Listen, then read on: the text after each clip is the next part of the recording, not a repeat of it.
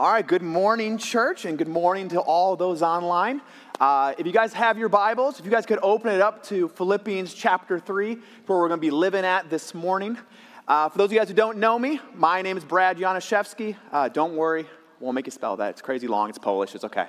But I am the student director here, and so if you ever happen to hear any craziness or just giggling or just random laughing or just insanity happening, whether it be out in the atrium, up in the loft, I probably have a great part to play with that. But guys, really excited to be with you guys this morning.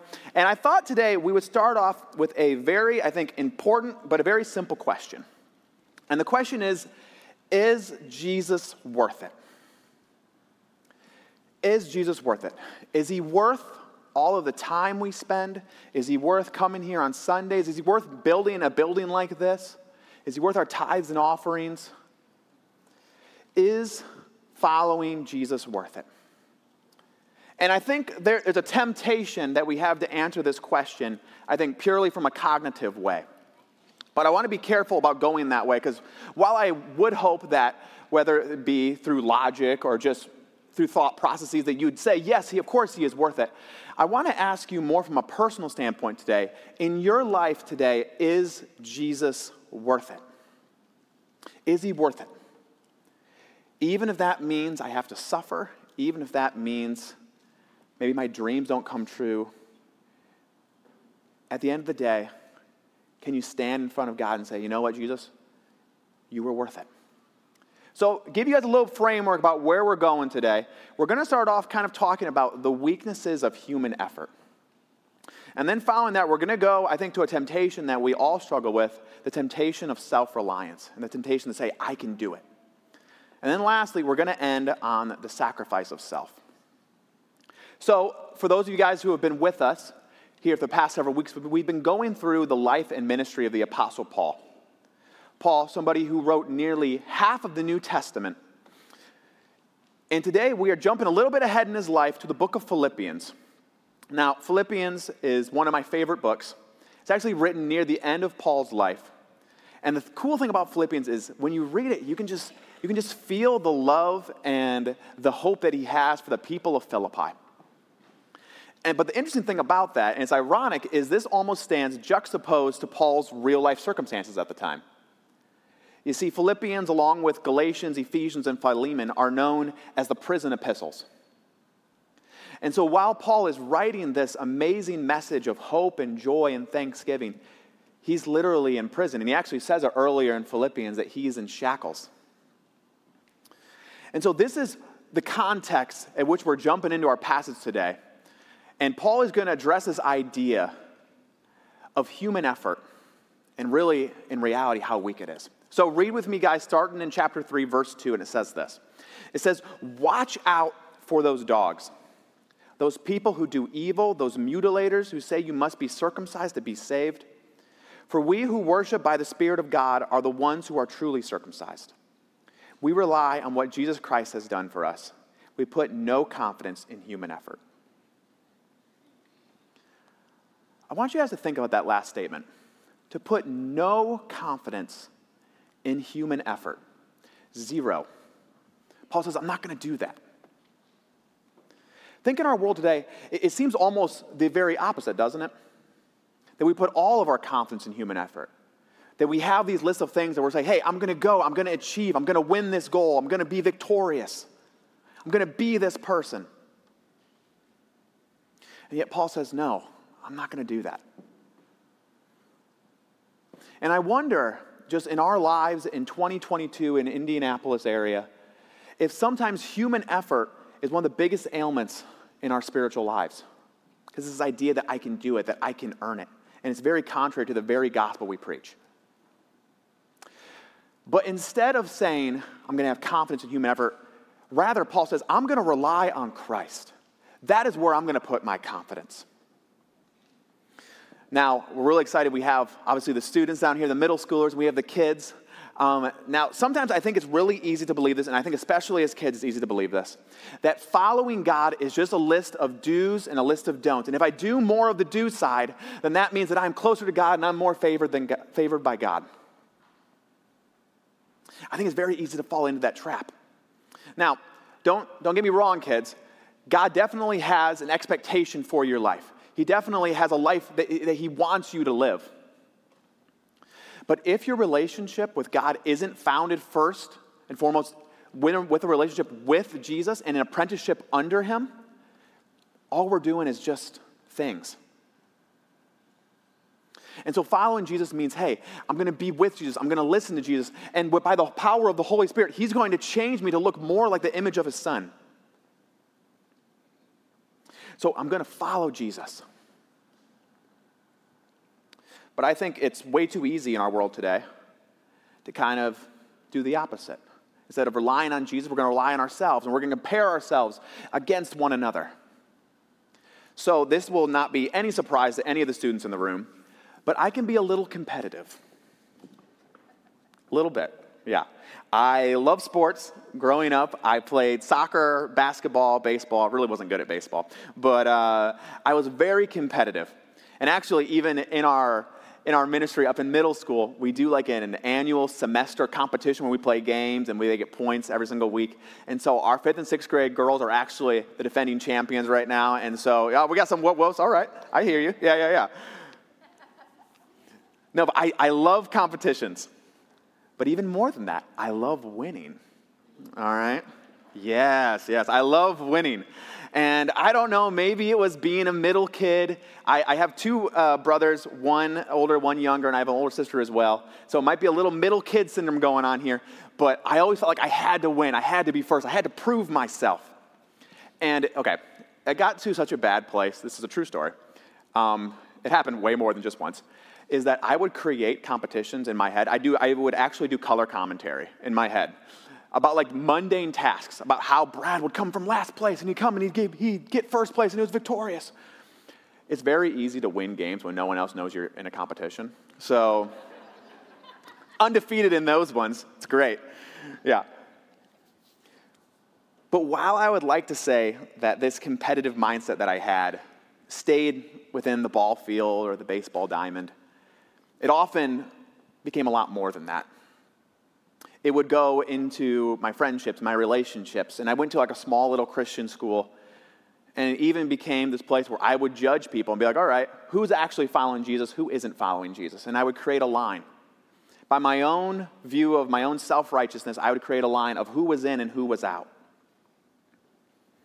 And while I'd like to believe that we don't do this, of course, or while I'd like to believe that it only happens when we're kids, I think more than likely it's something that is easy for us all to fall into, is this mentality of comparison. This self-righteous, line in the sand, arbiter of rights and wrongs, giver and taker of God's grace. And I think at the end of the day, the truth of the matter is that it keeps people from Jesus. Because we say, hey, no, you need to pass this line. You need to be this type of person to come to Jesus. And this is the exact attitude, that type of mentality that Paul is addressing. So we're going to jump from the human effort idea to the temptation of self-reliance. And Paul goes into it in verses 4 through 6. And you see, Paul's addressing this group of people called the Judaizers. Now, the Judaizers, they were this group of people who were following Jesus, but they said, hey, if you want to follow Jesus, you need to keep all the Jewish laws, all the Jewish customs. You need to cross every T, dot every I, and if you don't do it, then you aren't favored by God. And you aren't a Christian. And so they kept this strict law that only they, of course, being, once again, the arbiters of God's grace, could actually proceed in. They kept people away from Jesus. And so Paul's saying, no. This is not what we are about. We put no effort. We put no confidence in human effort. No, rather, we rely solely on what Jesus is doing and who Jesus is. But Paul says, okay, I'll tell you what, Judaizers, you want to play this game? You want to play this game of ego? You want to play this game of comparison? I'm going to beat you at your very game and prove to you that it's worthless. And so you'll see in verses 4 through 6, he goes through these lists of qualifications, his resume. He says, okay, I am a Hebrew of Hebrews. I am of the tribe of Benjamin. And this might not sound important to you guys, but what we have to understand is that Benjamin and Judah, they were the 2 remaining tribes that remained loyal to the Davidic line when the kingdom of Israel split. after the reign of King Solomon. And so he says, hey, I am a Hebrew of Hebrews. I am of the tribe of Benjamin. I am 100% Jewish, which if you guys remember back in the Gospel of John, not being 100% Jewish was something that was often used as slander against the Samaritans. He's saying, hey, I have all of these accolades. Pastor Eric even said it last week. Paul doesn't say this in particular in this passage, but his very name before Paul was Saul, named after the first king of Israel. He has all of these accolades that he can point to. But he says, hey, even more than that, I have achievements. He goes, I was a Pharisee. They were pretty much the Judaizers of Judaism. He goes, we kept the T's. We dotted the I's. We were so strict in our interpretation of the law.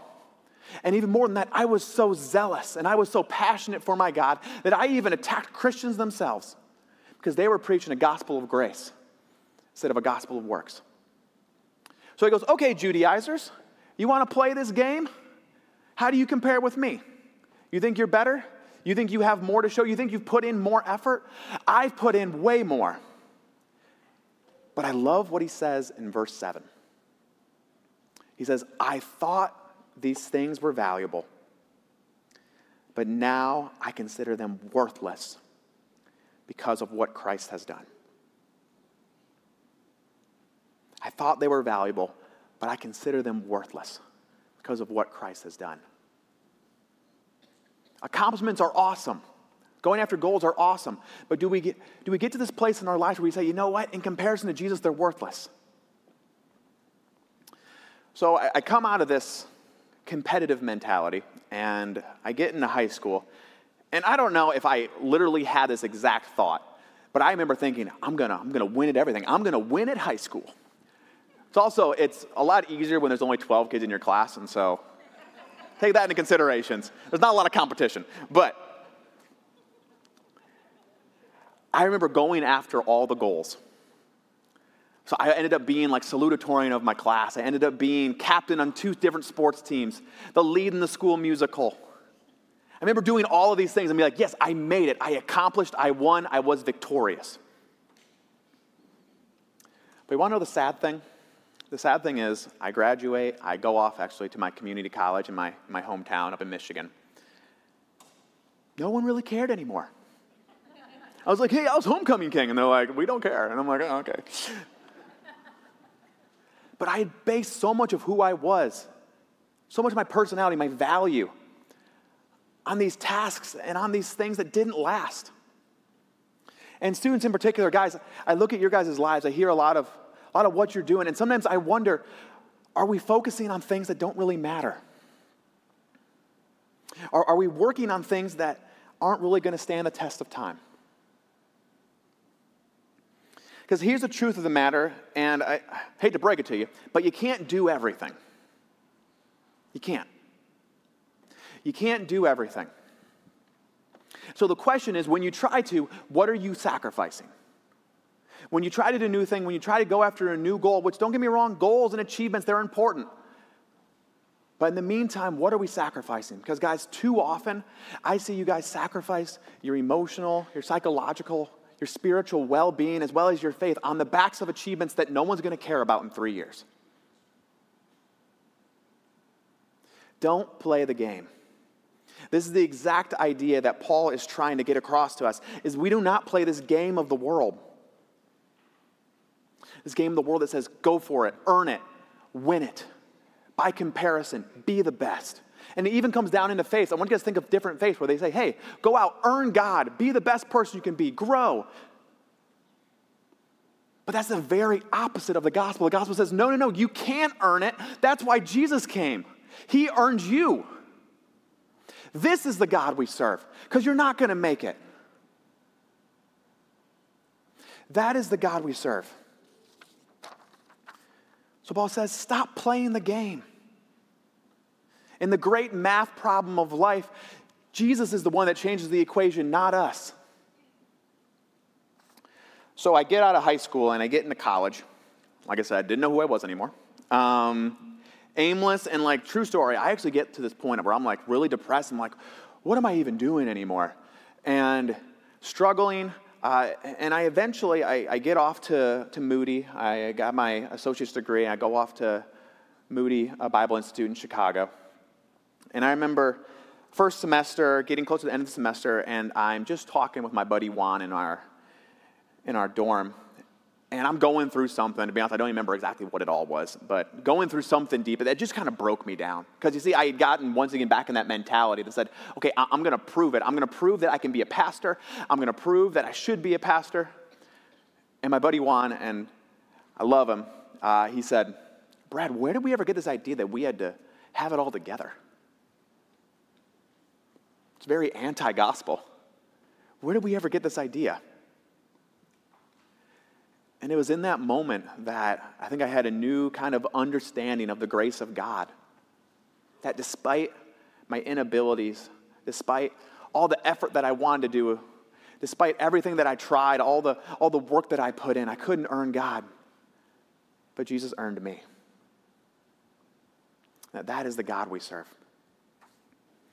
And so Paul continues, and in verse 8 he says, yes, everything else is worthless when compared with the infinite value of knowing Christ Jesus.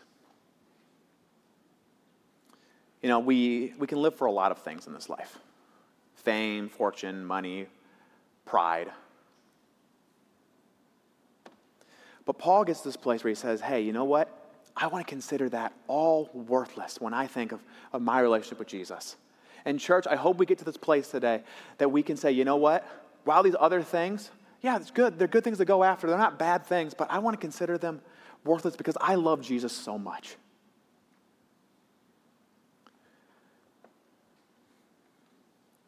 Verse 8, for his sake I have discarded everything else, counting it all as garbage so that I could gain Christ.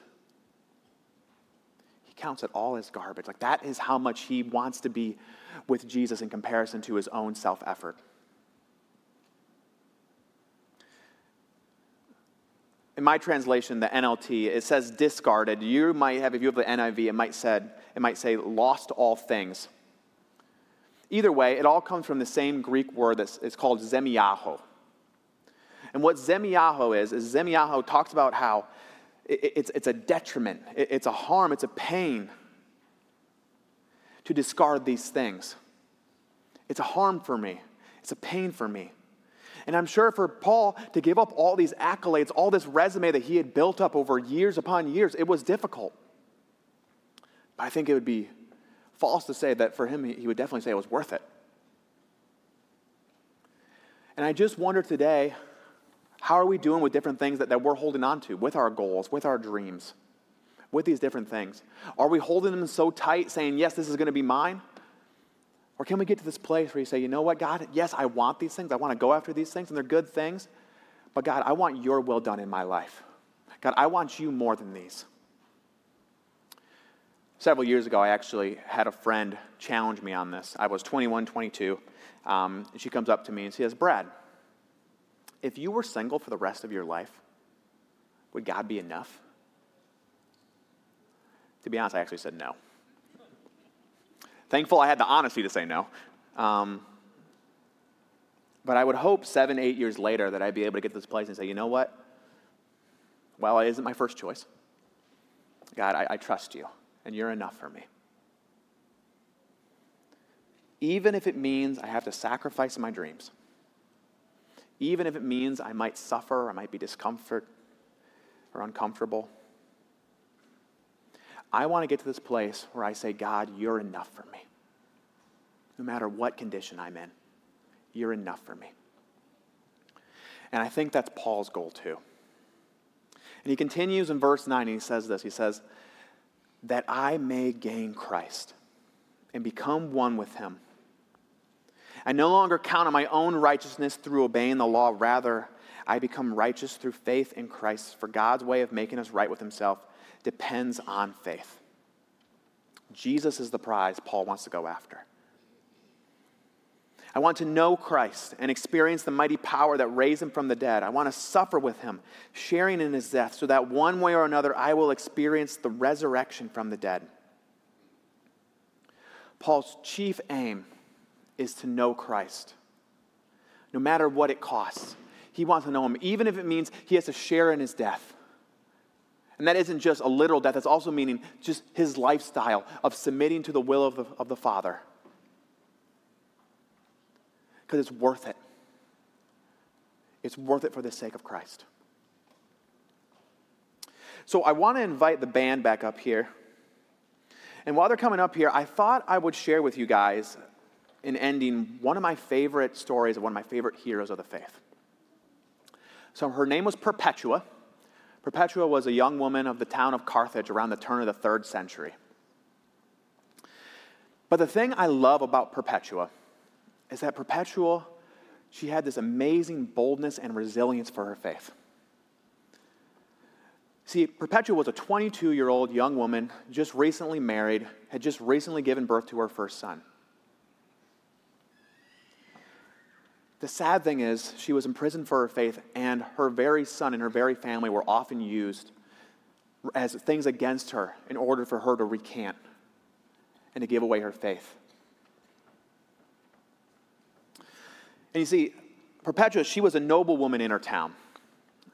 And while people went to the Colosseum, often Christians and non-Christians, it wasn't necessarily good politics to bring a noblewoman of the city to the Colosseum.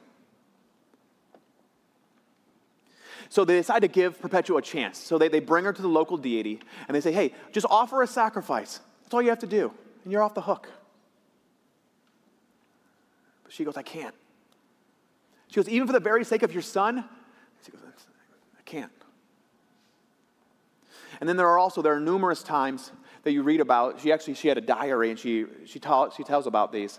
She talks about how her father would come to her and would pretty much beg her to say, hey, just give this thing up. For the sake of me, for the sake of your aunt, for the sake of your sister, for the sake of your very son, just give this up, please.